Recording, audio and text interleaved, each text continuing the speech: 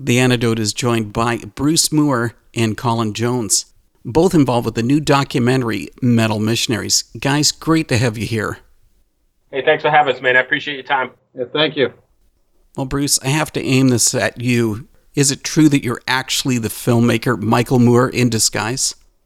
I wish I had his money, but no, I'm not. I'm not Michael Moore in disguise, that's for sure. But I guess both of you do create documentaries. Okay, so we won't be expecting the sequel to Roger and Me. But seriously, though, what about giving us a quick overview of Metal Missionaries?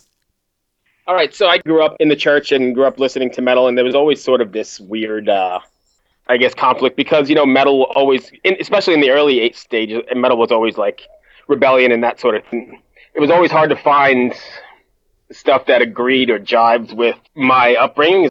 And so, found bands like Trouble and Stryper and kind of dug that whole thing. And over the years, I'm still a metalhead. I still write for a bunch of magazines. And I found this movement that's pretty amazing. I mean, there's a bunch of musicians in these really dark black metal areas or extreme metal areas that are really, preaching the gospel and doing that sort of thing. And it sort of intrigued me.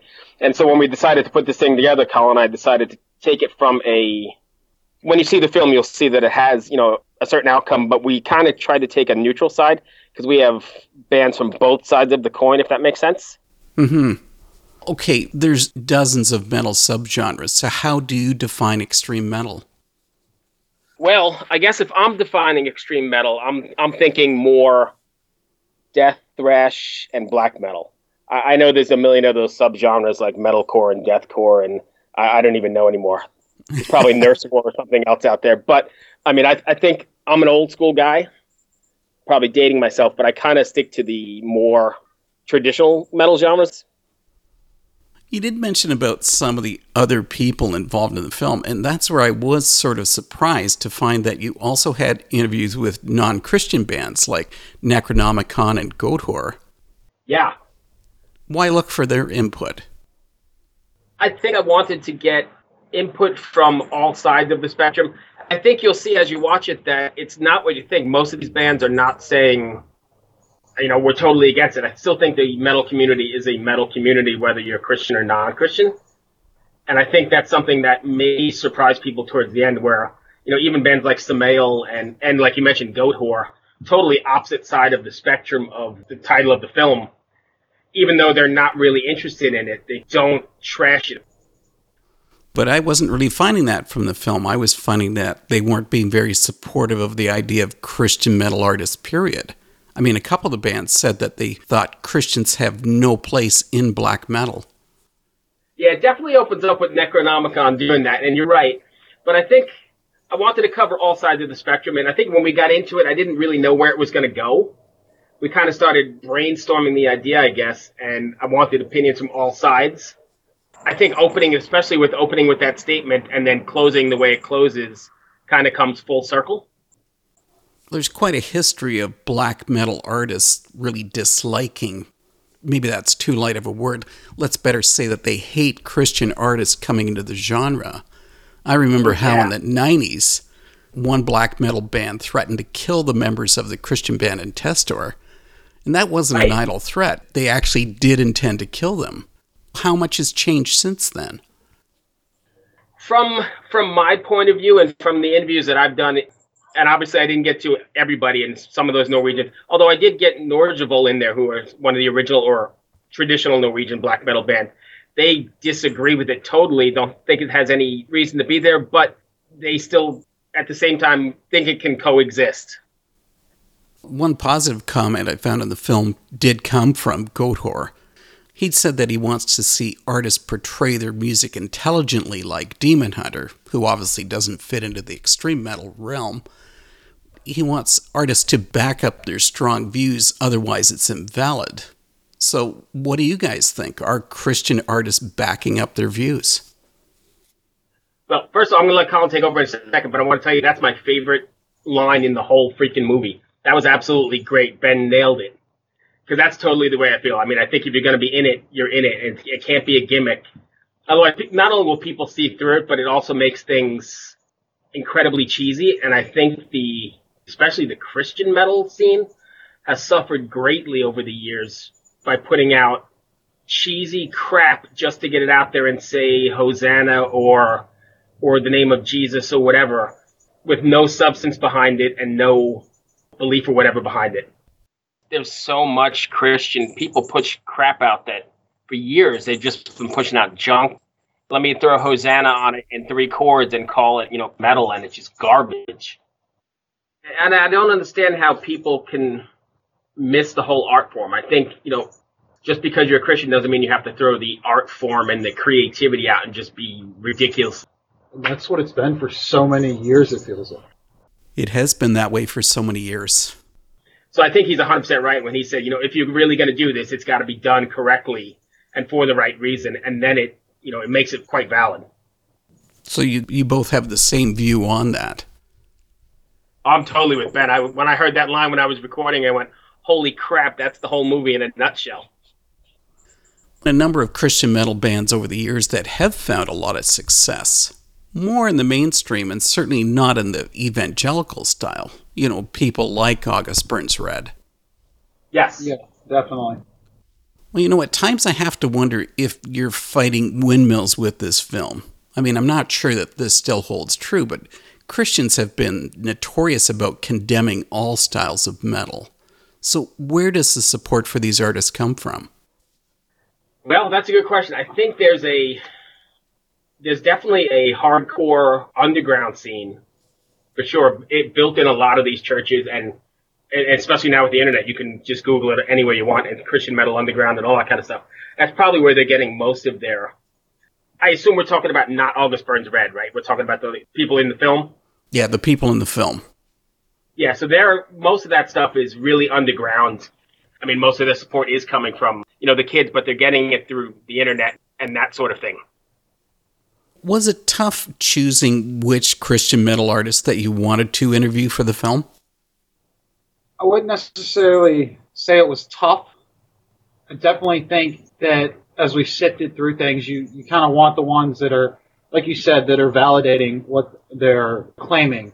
That's definitely something I think as Christians, period, have to deal with. When you put yourself with such stark views and such strong beliefs, you're automatically throwing yourself on a pedestal. And then to become an artist, especially a Christian artist, in a metal scene where you don't see it as frequently, it's spotlights, shining on you a million times brighter, waiting for your next mistake. And when it came to choosing the artist, you want to find someone that's genuine and that, like you had just discussed, really, really believes what they're singing about. Well, what you just spoke about comes up during the film commentary. It was said that too high a standard is placed on Christian artists. Should not all of us be held to this standard? So pressure is put on them to be perfect, but they're just faulty people like the rest of us. So how do these artists handle that? I'm going to say, honestly, that's almost something that you'd have to ask one of the artists. I know that it's just as your average Christian, I know that I'm going to make mistakes and I'm not perfect. I can't honestly imagine how I'd react if I knew that thousands and thousands of people that look at me as an idol or fans would react to something like that. That's one of those ones that's a little beyond me, honestly, at this point. You have to introduce us to the new person that's come into the conversation. What's your bird's name? Oh, no, you can hear that? Oh, yeah. Okay, yeah, we're sitting on my front porch and this stupid bird just kind of landed about 10 feet from us. Oh, that's great. Okay, so what about these Christian extreme metal artists? Are they having success in the marketplace? Well, I guess we got to figure out how we're going to define success. If we're discussing monetary success, probably not. I mean, most of the people I've talked to, most of the people I know through doing, my many years in the business have some sort of other job or some sort of thing they do on the side, whether it's freelancing or whatever, to get through. But if you're determining success based on are they reaching people, which is their goal anyway, then I would probably say yes, it's successful. So then the message itself is actually of a more importance than the finances. Yeah, and I think that's 100% true, and I think you'll find that. And if you ask any of the bands, involved in, I think they'd probably all say the same thing. Yeah. Let's face it, the music business died years ago, and this is sort of like a labor of love for even non-Christian bands. And like I said, I work with bands all the time, and these guys are out there driving in vans, humping it. 40, 50 years old, still doing the thing, not because they're making a lot of money, but because they just love what they do, and they're getting their music out there. So I think from the Christian side of it, yeah, they're getting their message out there and doing their thing, but definitely not because they're riding around in limousines or even tour buses for that matter. I just thought maybe they were just enjoying sleeping in their car in Walmart parking lots. You know about the Walmart parking lots, huh? Been there, done that. Really, these artists are feeling driven through faith to give the message that they're giving. Definitely agree with you when you say that. It's something, not only with the musician's experience, I feel like just growing up in the church, that's something that you're taught from a very young age. It's by faith. So they're just exemplifying that with the way that they continue to persevere, whether it's, any kind of hardship they're going to face on the road or any kind of pushback when they're trying to give their message. I wonder, with these artists having such an evangelical message, how much difficulty they might have in actually finding a venue or a proper atmosphere to play in. I mean, that's a tough question because I think nowadays, pretty much, as you said, August Burns Red and some of these bands have kind of, blazoned the path, because even Stryper, plays out to regular crowds and they don't have too much trouble. And just by, going to shows here in Richmond, shows come through town, they get out there. I don't know what the, attendance is. I guess it really depends on the, the day of the week and, what the weather is and how much it's promoted. But I don't think as far as like club owners go or that sort of thing, I don't even think that makes a difference anymore. I think it's just, they book the bands who they think can put the people in the venue. And if it's good music, people are going to show up. And do you consider all of these Christian extreme metal bands to be equal to their counterparts in the mainstream? I'm going to say it depends on one's tastes. I know many people who love that kind of stuff. And they are hardcore about it, and they are willing to go. And it may be a fewer number of people versus what some of these death metal bands and just more mainstream non-Christian bands are going to bring in. I've seen people travel pretty long distances to go see a particular band. So we spoke a little bit earlier about bands feeling driven to give their message. Have you felt that equally for the two of you to be able to put out this film, Metal Missionaries? For me, myself, I would say, yeah. I mean, this was something I thought about for a long time and have wanted to do. I mean, a really long time. This was years in the making in my head and, trying to figure out exactly how to do it. And it totally was equating myself to a band at this point. It totally was a labor of love. I mean, there was no financial support involved. It was kind of, all out of pocket and pretty much a real DIY sort of thing, sort of like these guys are, doing out on the road. It's all DIY stuff to get the message out, because I totally believe in what they're doing. And don't get me wrong, I'm a metalhead and I love all that stuff, but I definitely think there is a place for the more positive, more spiritual kind of stuff as well. Then who would you say that Metal Missionaries is aimed towards? Will non-Christians want to see it also? Because I've actually sat and thought about that. I guess when I originally put it together, it was more geared towards I think in the back of my head, I was gearing it towards the Christian market, and more to, I think the original thought was more to sort of validate the whole scene. But then it became something totally different. And I think, as you'll see, I mean, you've seen it, so I think as you'll see, there's definitely input from lots of non-Christian bands, and I think it will appeal to everyone. And maybe even, shed some light on some of these bands, and they're not just, a bunch of fools singing Hosanna. They're actually great musicians who happen to have a faith system. I noticed during the credits that you had Clank doing the soundtrack. And I've been a big fan for a long time as they were doing the industrial metal. How did you do that connection? Well, honestly, me and Clank have been buddies from New York since probably early middle school. We went to youth groups together out on Long Island and grew up together in and out of the church and have kept in touch all these years. And he actually did the soundtrack or the intro theme song for my other project, Brutally Delicious.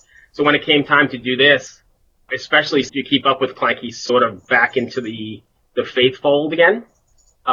When it came time to put this together, I sent him a text and said, "Hey, do you know anybody who'd be interested in doing it?" And he kind of laughed and said, "Me." And then him, Pat, and Eric took it to task, and we sent them, a screener, and they just scored it. And he's also been recording again. New album out, isn't there? Yeah, they're working on a couple different things. The new album's out. They've got a new synth lullaby project, I think, coming out. And I talked to them today, and they're going to release the soundtrack to this movie separately as well on their site. Nice. Well, I guess, guys, we really need the most important details. So where and when can we get to see Metal Missionaries? We are releasing September 15th. So we're talking less than 10 days before it'll go live. And as of now, we've got a digital release. We are still currently working to get DVD and Blu-ray. So as of the 15th, if you go to Real House, that's REELHOUSE Media, we're going to release it there via digital download, MP4 format, or whatever format you need. But they're also going to have the rental for 48 hours. So you have two different prices. You can buy it to download, or you can rent it for 2 days. And then eventually, like Colin just said, we're working on distribution for DVD and Blu-ray. Then the two of you are going to be busy touring this through the Documentary Film Festival Network. Yes, we are. Glad you brought that up. September 30th is our first one. It's a Christian film festival in Norfolk, Virginia. We are currently waiting to hear back from 4 or 5 more. Another one in Virginia. We've got a film festival in Bulgaria, Australia, Scotland, and an online film festival in Hong Kong. And after doing a lot of talking, we've decided we're going to go ahead and enter into Sundance and see what happens. Cool. Great that you've been getting that much interest about the film. It's been overwhelming. Yeah, I was amazed, actually. It's really interesting to put it out there to people. Like, we've been working on this forever, it seems like, and you let people in your circle see it, and everybody tells you, yeah, it's great, and they blow smoke up your bunghole or whatever. But it's really nice when you submit it to a festival and people don't know you or these reviewers, and they actually get it. That's something I'd like to hear about. When did you actually first start the film? How long's the process been? I'm saying at least 2 years from, well, like I said earlier, the idea's been in my head for a long, long time, but I think actual putting, the pen to paper sort of thing is probably 2 years. Yeah, 2 years. Bruce and I, former co-workers. It's kind of funny how it started. He heard that I like to write. I've always wanted to be a writer, never really been successful at it, just do it for fun. And he one day said, "I heard you write. Would you write something for me?" And I thought it was kind of a joke, so I went ahead and said, "Yeah, I'll make a man happy." And what was it, maybe 45 minutes, I had you the intro. And I don't think we changed the intro that much. And I mean, it just became a passion project for me at that point. Well, Colin, Bruce, thanks so much for coming to The Antidote. It's been really interesting to hear about Metal Missionaries. Awesome. Thank you, sir. I appreciate your time. Appreciate it.